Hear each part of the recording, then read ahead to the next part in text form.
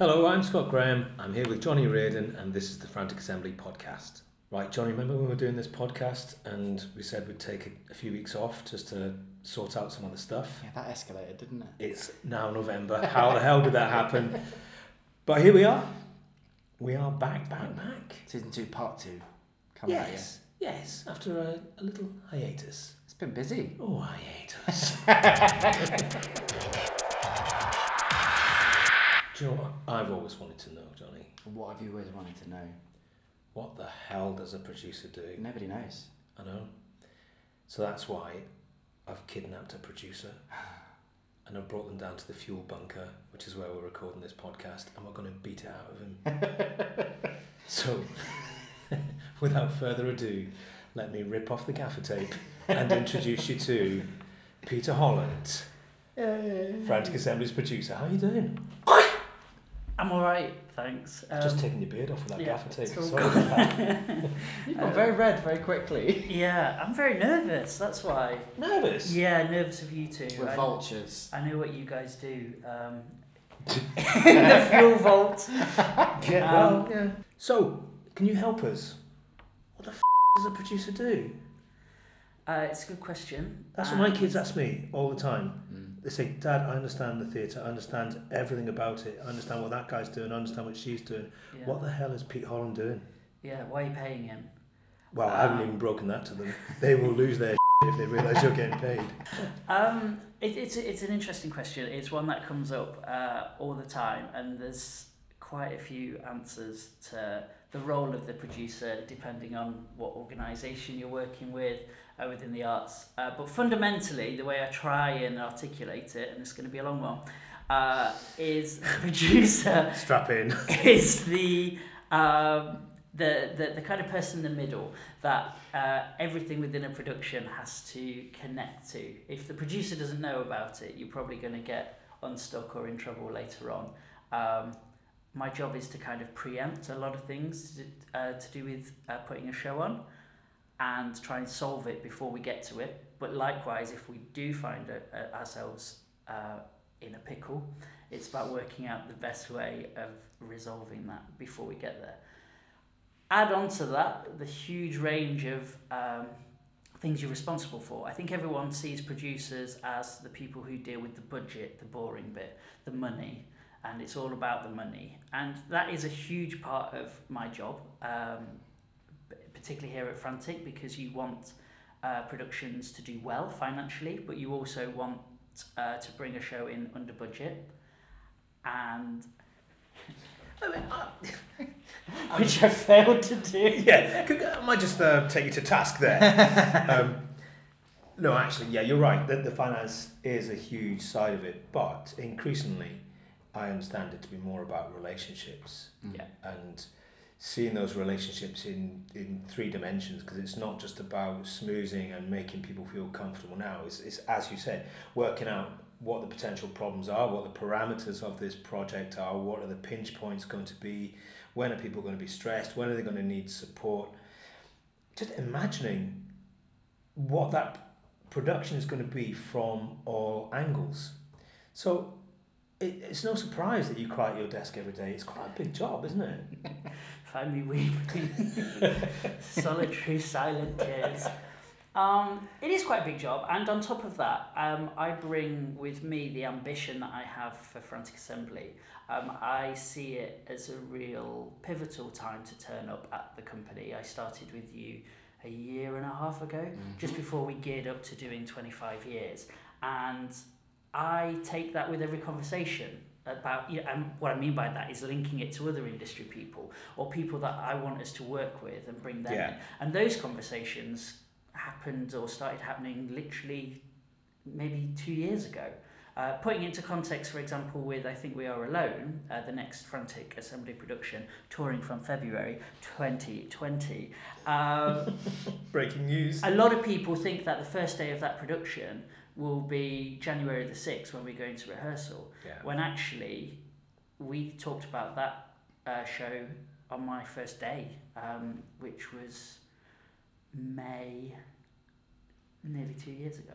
Yeah. Year and a half ago. Yeah, and I think that relationship between an artistic director a producer is absolutely crucial, because that show for me at the time was a show I was really struggling to get my head around. My instinct was telling me I wanted to make a show based on a particular thing, a very personal thing, and that being my observations of my daughters growing up and their changing relationship with intimacy. How can I as a man comment on that or understand that, appreciate that, within a very small personal context, but also within a much bigger context of how we all reach out for intimacy and crave it in a world of social media. What's the promise? What's the actual delivery there? Are we ourselves? Do we connect? And that's my head was kind of going mental with all of that. And I was trying to do things differently. And that sounding board of a producer is, for me, completely vital. But it's not just the sounding board, it's the vision too. And I think one of the most extraordinary moments of that relationship was when you presented a list of names to me of writers. So these are the people we could possibly go and talk to. And I think somewhere near the bottom, and you'd even probably prefaced it with, this is probably a bit mad, but you put Kathy Burke. And I think you've just thrown her in as, not necessarily a writer, but just someone we should go and talk to. Yeah. And I looked down the list and went, yeah. Oh, hello, this is the one. So we went and turned up at our house. Yeah, that was quite. How the hell did that happen? I don't really know either. Yeah. But I suppose Kathy's wonderful agent, James Penford, is a friend of mine, and we were talking. Well, I actually went to youth theatre with James. So if you look at that in terms of relationships, that's one that's existed for possibly more than 10 years. Dear reader, I'm much older than that. I was going to say, Jesus, youth theatre 10 years. But it's been really great to draw upon that, and I think that's also something as a producer that everyone tells you, it's all about networking and relationships, and that could be quite a daunting thing. And I don't think I quite realised how many connections I had until I came to Frantic Assembly and was allowed to go off and to connect with those people, bring that to the table, let's see who we've got or who you want to talk to, and let's go out and do it. And that freedom has been kind of liberating for me, and I imagine for any producer, to be able to go and do that. So do people ask you what a producer is? Yeah, all the time.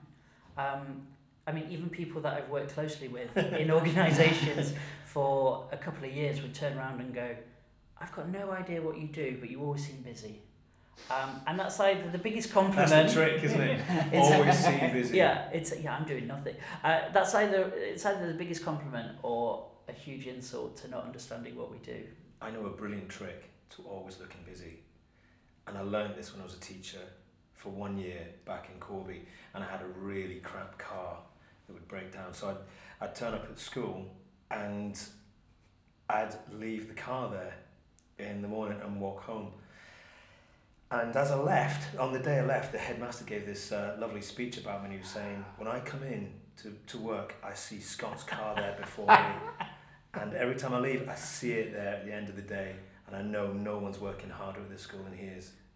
I didn't have the heart to break it to him. But I think there you go, kids, get yourself a crap car. I need to buy a car. Yeah. Did your role change when you came to Frantic? Is it a different type of producing?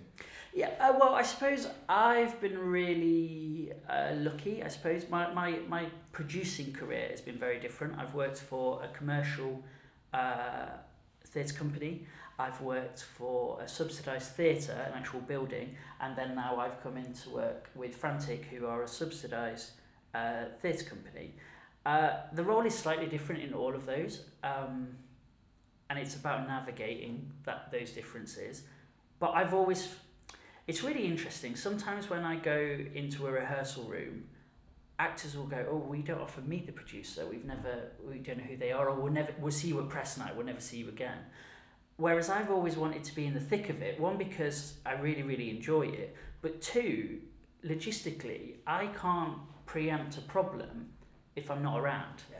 And I think sometimes I can sit in a meeting or I can be in a rehearsal room and go, okay, I know what this is leading up to and what that might do to affect the budget, or will we have to look at the truck, or just basic things that could spiral out of control, but I can try and get ahead of it. That saying, I don't always predict everything. There'll always be something that... Find yourself in A&E in Plymouth with Joe Layton with a poorly ankle. Exactly, the scream of Joe Layton in that rehearsal room for The Unreturning, which we were rehearsing. Oh, it was like Mariah Carey. It was. Yeah, Were you there that day? Yeah. Yeah. It was, yeah, that was a tense moment, because also I thought he was joking. We were doing quite a joyous warm-up, and we were just dancing around, and it just so happened that he wouldn't mind me saying that there was a lip on the floor of about 1 centimetre his ankle just rolled off of. Yeah. And it was, for all of the big risky stuff that we were doing, it was that did it. But yeah, I thought he was joking. But that was me straight into a taxi with Joe, Yeah. going to Plymouth A&E. And he was panicking Yeah. about what it could be, and I was panicking about what it was, what that meant for the show. I was just getting fitted for his costume. Which you always do. But any opportunity. Yeah, the show went on regardless. But again, if that had been a second phone call out of the room, Yeah. I'm already on the back foot. That said, I don't make a habit of taking people to hospital. No, you don't. It's But definitely happened before. Yeah. Hi Pete. Yeah. Who is it this time? Tweeters. The usual room. I always remember you being in the room and your fingers going furiously on the keyboard of your laptop, but your eyes were constantly just on what we were doing, and the flinches that were coming from you when we tried something new were brilliant. Yeah, well, we had it on Ignition recently. Oh, yeah. Down at Theatre Peckham. I walked in just at the moment that you were flinging one of the guys from one end of the room to the other, and I've become accustomed to it, particularly with Frantic, that you've got it covered. But there is a part of me always going, how are we going to work that one out? Or what does that mean? What's the bigger picture of that? And what if? But we don't do what ifs. You've always got A&E on speed dial, haven't you? Always... Straight away, connection, direct line. Yeah. Oh, it's you again. I've got a little bit of a leading question for you. Is the role of a producer creative? I think some people will tell you it's not. Mm. And I think some people perhaps are there to problem solve, work on the budget and be that person. All really, really important parts of the job. But I think it can be as creative as you want to make it. I trained in music theatre, Bretton Hall, 3 years, and never and have that kind of energy, of high kicks, of all of that razzmatazz. But is that why you're wearing the leg warmers? the only reason I'm wearing the leg warmers. But why they're the only thing you're wearing?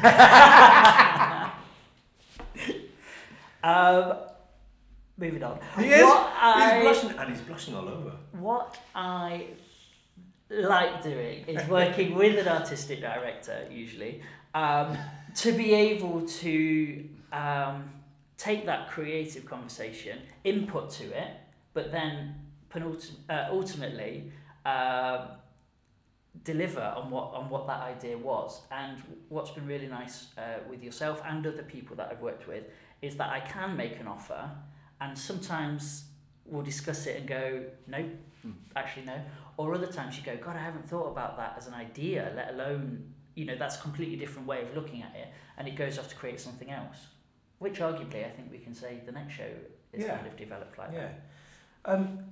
From my point of view, I think it's absolutely vital that the producer is creative and thinks that they can be, that invitation is there. I absolutely rely on those conversations because you've got to bounce stuff back and forward, but also I love it when Pete suggests, what you should be doing, what we should be doing. You want to just stop doing that, get yourself a proper job, that type of thing. And I think that's what has been wonderful about it. And I think this year in particular, as we've turned 25, there's been so much fresh, blood and energy into the company, and Pete's been a massive part of that. So it would be very, very stupid of me not to invite that new voice, that new energy to help push new directions for the company. Correct me if I'm wrong, but you've got quite a heavy hand on branding, marketing, and... Well, yeah. The interesting thing about that is that I actually enjoy it. The social media side of it, I get really involved. I mean, every week on our productions, we have meetings with our press and marketing teams, and we discuss ideas. And it is a part of a producer's job, but I enjoy that side of it, particularly how we can put our name out there. The interesting thing is about reaching out to people that might not necessarily know about Frantic Assembly. We have such a huge following, but for me it's about finding those people who've never heard about it. And there's so many different strands to what the company does. It's not just about on stage, it's about the seemingly hundreds of people that work and to deliver our education side of things. The Learn and Train department is massive. And for me, I get to kind of play around with all of that by looping it up together in a brand. I think it's like there are obviously lots of potentially negative connotations of social media, but one of the best things that we get now with it is like it's the instant litmus test of an audience response. And I think what people might not realise is that if you tweet Frantic, the likelihood is they're either talking to you, Scott, or they're talking to you, Pete. It's that you've got your thumb on it and you're listening to it, and it's a chance to react and see what people are thinking. Whenever I've had the keys to the Frantic Twitter, at about 9:30 when a show comes down, it's wild, isn't it? Like you feel like a rock star because suddenly your phone is going. That must be really useful though, as a filter for you to see what people are saying. It's really good to gauge what people are saying. It's good. It's good to find out what happened in a show that night that you might not have realised before the show report comes in. But I think what's really useful about it is that we, as a company, and I've never really experienced it to this degree, we do have a connection with our audience in a way that others don't. But it's accessibility. I think because of that, people tweeting in or writing in or anything, they will generally get a response, which that kind of access to an artistic director isn't something that I've necessarily seen before. I'm really conscious that you're going to get 1,000 emails now saying. I think through social media you tend to get the kind of responses that say, I really like the show. And long may that continue. Because if you didn't like it, I don't want to hear from you. Yes, please. No, that tends to be what you get. And that's great. It's lovely to hear, but it's not necessarily the pure litmus test of whether that show works, because it tends to be the people who think it did work that respond. But please God, let it stay that way. So, how did you become a producer? Also, when did you give yourself that name? When did you feel comfortable in that skin, if ever? Yeah, that's interesting. Getting into producing was quite interesting. While I was at university, a group of us got together to hire a theatre space, put on a show of a friend who was writing it, and play to an audience for 3 performances. And I'd done the contracts, I did all the organisation, I'd sorted out the transport, ran a very minimal budget, and was just getting on with it. It was about making it happen. That's what it was all about. And it wasn't until after the show that somebody said, "Can I speak to the producer, please?" And I realised that I didn't really know what the producer was. And I went, "Oh, sorry, we haven't got a producer." And they said, "Well, who signed the contract?" And I was like, "Well, that's me." And they went, "Well, you must be the producer then." So that's kind of how I found out about it. That's great. And actually, growing up or navigating the crazy world of the arts, Producers didn't really exist in terms of in regional venues or within theatres. It was always you're either Cameron Macintosh or I didn't. You know, from my growing up, didn't really have access to anybody who was in those sorts of roles to look up to. So then after university, I went off and did some performing, which we won't talk about, and you won't Google, it's not there. I follow you on Instagram, you do post it quite a lot. Well, you think it's not there. Happier times. If you want to look at the screen. Okay. But I basically got to a point where I was taking on extra responsibilities or finding different ways of doing things about making theatre. And I wanted to move to London. I'm originally born and bred from Nottingham, and I moved to London but needed a job. And I got a job working for Joseph Weinberger, which is a theatrical rights company. It's now owned by Musical Theatre International. And I spent a year with them, essentially packing boxes and sending scripts out to other people. But what I did while I was there, I would reach out to these people making these shows, because creativity-wise, I had very little input in what was happening there. But then I'd go out and see those shows that people were making, and that was whether it was at the Union Theatre or it was at the Dominion. I always tried to make as much an effort in that year to see as much as possible. And kind of started building my little book from there, I suppose. It's interesting when we talk about networking and relationships. I didn't realise I was doing that. I didn't actively go out to pull those names together. But looking back on it, 10, 12 years on, I have been able to do that. From then, I got an administrator job working for the Birmingham Stage Company, who were based in London. And I stayed with them for 4 years, working up through their ranks as general manager, which then enabled me to get the job working for the Lyric Hammersmith in West London, and then coming to you guys. I thought you were qualified. I don't know how you've got this job. Complete blagger. I think you hit on something there about the networking and doing it without realising you were doing it. I think that's really important. Yes, it's important to network. It's a horrible phrase. Yeah. But we've talked about it as just being nice to people. And it comes down to saying please and thank you, I think, just being polite. Because everybody can smell the networker in the room. That cynical collecting of names, and when you're talking to them, they're looking over your shoulder to see who else they can talk to. You can see it. Yeah. And people might feel they have to do it, but I don't know. I also know enough successful producers who are those people and who have done very well through it. So I can't say it doesn't work. No, it does. It's just those people are I think that's really interesting about that in terms of networking, and perhaps not realising that, is that through the freedom that I've had to work with you and suggest things, is that Morgan Large, for example, who's designing our next show, I Think We Are Alone, I had a conversation with Morgan maybe 5 years ago.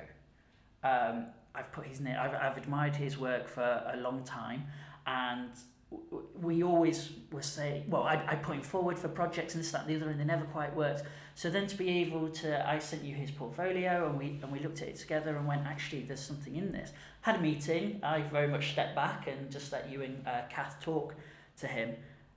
And then when we finally said, yeah, we're going with Morgan, I was like, yeah, that's actually 5 years in the making, potentially, in that sort of world.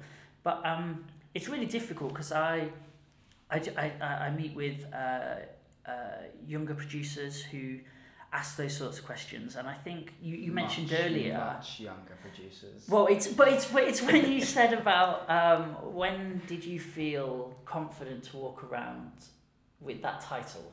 When did you?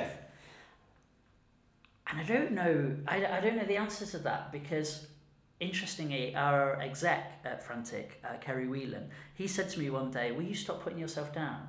You do it all the time. You do it with humour, and you just, like, you are the producer, go with it. And that might sound a bit ridiculous, but Oh, this sounds really cheesy. I enjoy doing the job. Are we going to put music under this? Yeah, if you could do Land of Hope and Glory or something like that. I just really enjoy the job, so actually it becomes fun to be able to bring those ideas and make that jigsaw work. And the way you express that, there's no doubt that's not creative. You've talked about matching people to projects, and that takes vision.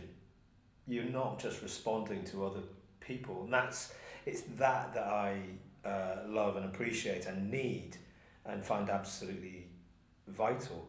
I think the not being able to wear the cloak comfortably and say, hello, I, producer, that's been a consistent theme, I think, for these podcasts. That imposter syndrome. The imposter syndrome, yeah, and the doubt. But I don't think that's necessarily a bad thing.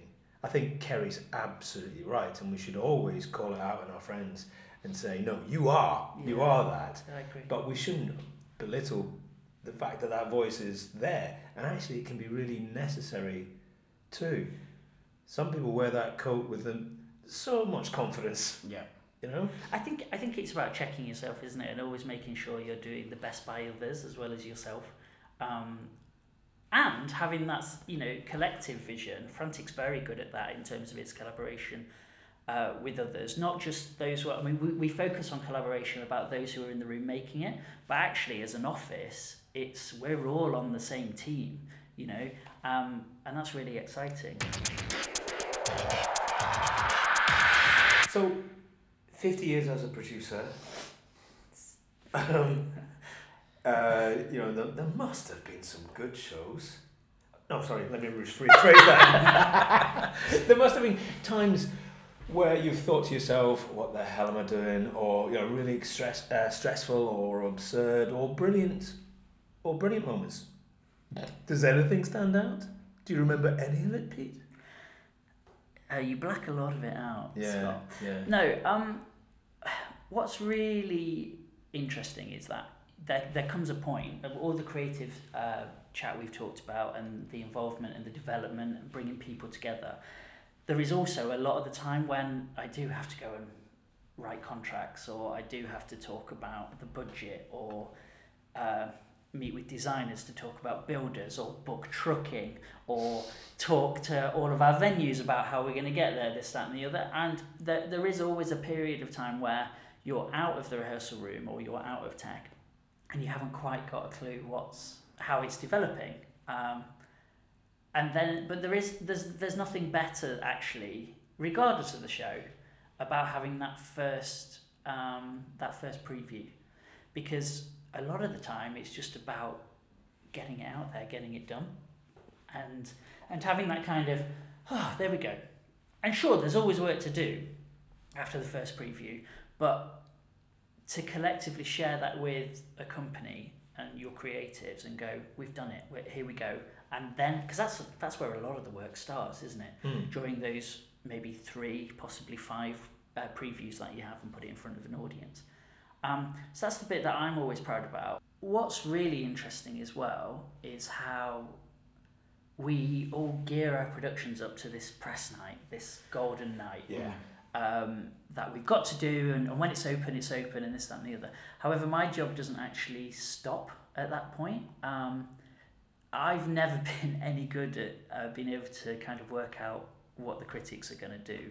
And I do read reviews, and sometimes I read them and go, no, God, you've got no idea what that meant or what that process was to get there. You've kind of dismissed it in 2 paragraphs. And that's the tricky thing about our industry, full stop. But I'm not going to go into criticism. That's another podcast for another day. But what is interesting is how you work with a company after that. So, for example, you'll have your press night, but then we might have 4 or 5 months of touring of that show later on. Now, we've always been very fortunate in most of my jobs, actually, where the audience has always been very, very responsive to our work. But I have to work in a way to be able to spin that, good or bad, to ensure that the show continues its trajectory of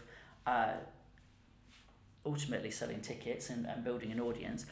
but also working with the company to ensure that they feel very connected to the work. Now, what is frustrating after a press night is that one comment, and that can either be from a publication or a blogger or just an individual actually, that can completely throw a company sometimes and take them. Well, just you've spent 4 months. You've spent 4 weeks creating something, building that confidence, having that kind of precious safe zone that you have in a rehearsal room. And I think within Frantic Assembly's rehearsal room, they are very collaborative. So actually, everyone feels an ownership to a piece. I have to ensure that we can keep moving on in the right direction, I suppose, and making sure that everyone feels positive about the work, whilst also finding solutions. Because I think you'd agree with me that if there was something that we wanted, that we felt was unfinished, or we wanted to iron out, we'd find a way of getting some time back to look and address that. Yeah, absolutely. And it is so frustrating that it feels like it's your show, but then when you put it in front of a press night, which we all need, we need it to set up the tour, but it's a little bit like doing a driving test, and you've got to remind the company that this is why we're doing it for the show. It's all about the show. Yeah. But then it all hinges on whether a few people say the right things in the press. And if they don't say the right thing, then that tour will not be picked up by the West End. It will not go to Broadway. It will not have another tour. It doesn't matter whether it sells out, because the next time it comes around, it needs to have those people and those stars on the poster. And it's a horrible, cynical, reductive way of looking at it. And I find it really hard as well, because the last 2 shows that I've gone to see, I really didn't like, thinking that was horrible. And then came out to see an abundance of great reviews for both. So I don't get it. I don't. Yeah.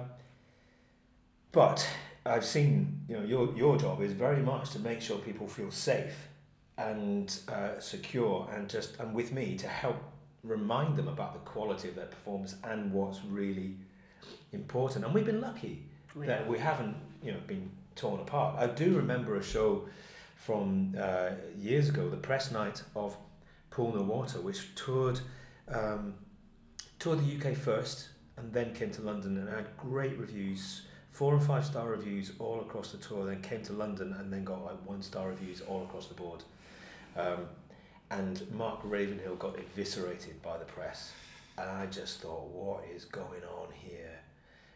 Because none of it was necessarily a comment on the show. Yeah. A lot of it was very personal about Mark, and I've got my theories, which I'm not going to expand on here, but I remember how low I felt. Absolutely hit rock bottom. And the same with the cast, and I felt I wasn't quite mature enough to be able to say the right thing to the cast, or even to myself. And I was very much missing that producer role at the time, who could offer a little bit of perspective, maybe. And I think Stephen felt the same way. We just spiraled into depression, and actually in my case, and I think maybe his, actual depression. And it was a very, very difficult time. And a few people, I remember Simon Stokes, the ex-artistic director of Theatre Royal Plymouth, saying to me, "You think that you up?" No, it hasn't. Forget them. Forget it. Look at what you're doing now. Look at what you've learned. Look at what you're applying. And that was brilliant. It just put my feet back on the ground again and just helped me see a little bit of light at the end of the tunnel. Put things into perspective. But we also can't dismiss it, because we use it. If we get those 5 stars, if we get those great reviews, yes, finally they get it. It's funny because I've said it to you before.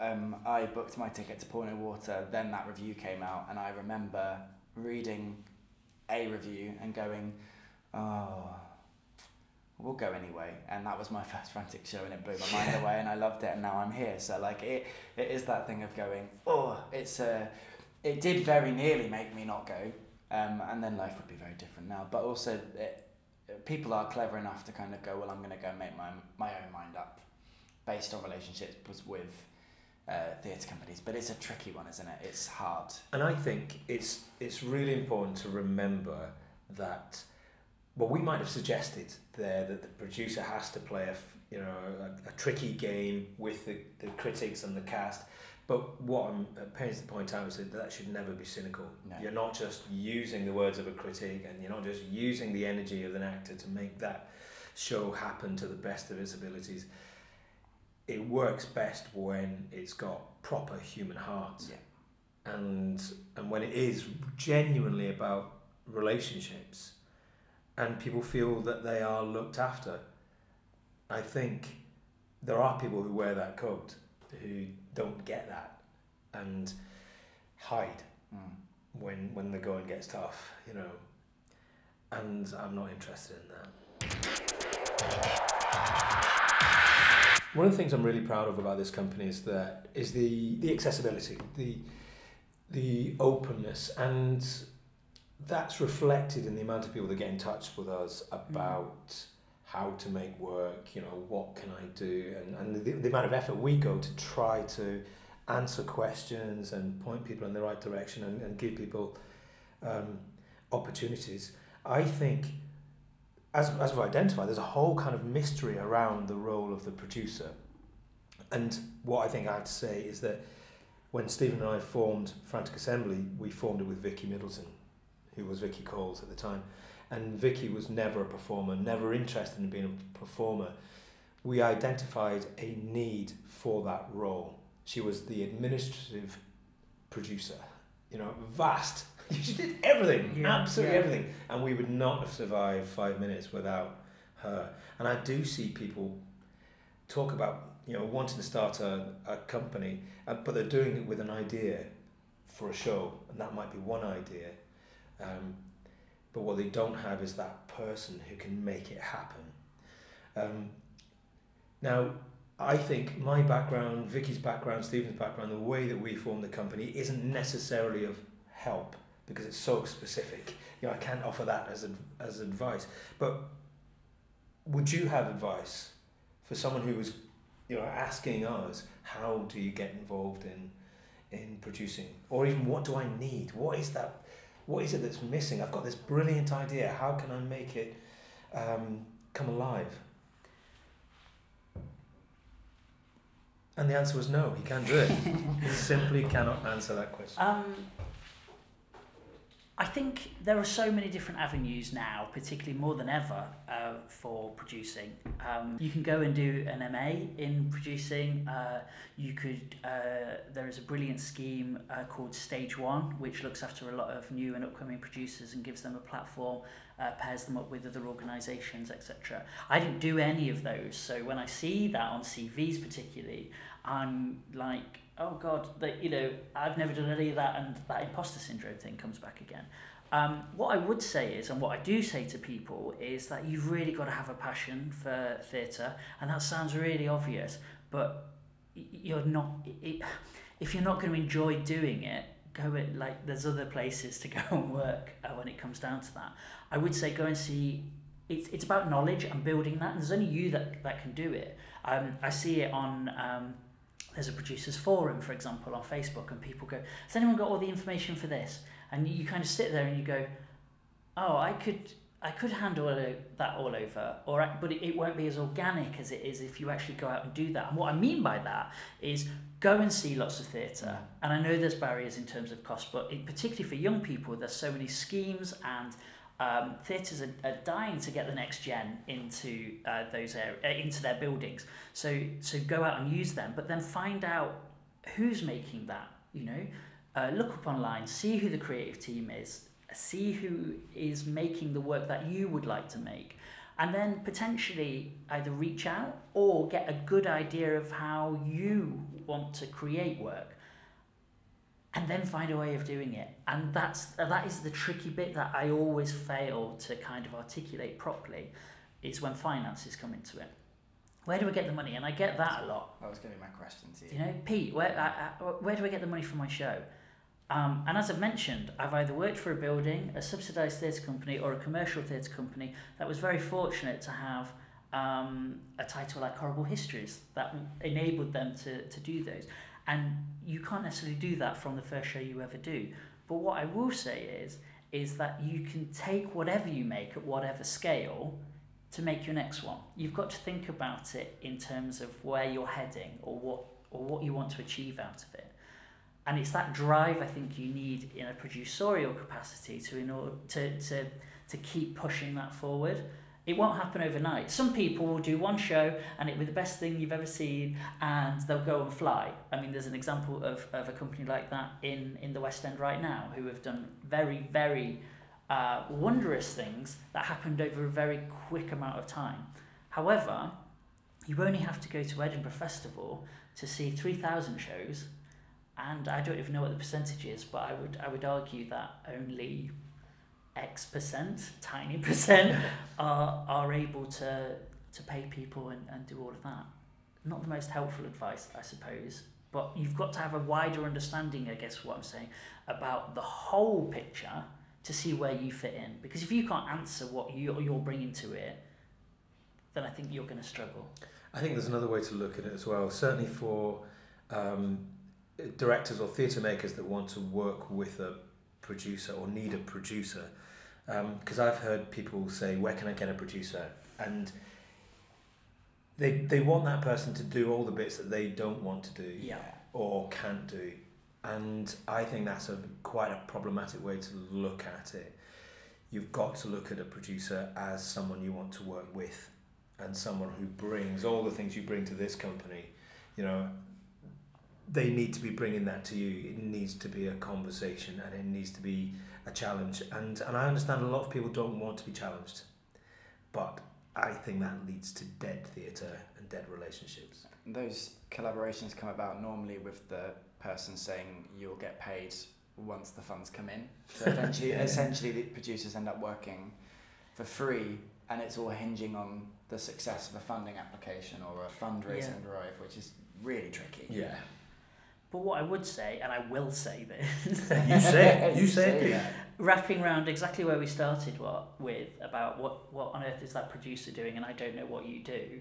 Chances are that producer has been working on it far longer and will work on it much more after the event than anybody else on the team.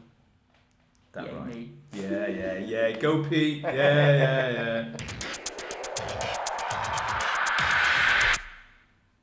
Is that all right? Yeah. It's all right. Yeah. You did really well. Something for the fans. Not my fans. Well, we'll see. No, that was great. Yes, thanks, Pete. That's great. Really informative, because as I said, I have been wondering what you do. Yeah. And that, it killed an hour. I'm not entirely sure I was listening, but hopefully people out there could. Let us know. Let us know. No, thank you. I think that's great. If you're listening and you want to get in contact, maybe if you want to send Pete a direct question, then you can contact us at podcast@franticassembly.co.uk, or as ever via all of our social media channels. Just use the hashtag #FranticPodcast. Thank you. Thanks, Pete. Bye. And this is where you can help us raise £25,000. So this is our 25th birthday, and we are asking for your help to support the work we do by making a donation to our 25 at 25 fundraising appeal. Since 1994, Frantic Assembly has been making theatre accessible, breaking down barriers to engagement and participation, and providing opportunities for young people to discover and develop careers in the arts. Our 25 at 25 appeal is incredibly simple. We want to raise £25,000. This will help us continue making thrilling theatre and create vital opportunities to develop young talent. You can do this by making a one-off donation or by setting up a regular monthly direct debit. We also invite you to be part of the Frantic journey by becoming a Frantic champion. For an annual fee of £10, champions will receive regular news updates and advance notice of shows and events. More than that though, you'll be supporting our work. You'll be a champion of the company and part of the worldwide Frantic family. If you are a UK taxpayer, we may be able to claim gift aid on your donation, which means for every £1 you donate, we can claim an additional 25p. Please check the gift aid box when making a donation. Thank you!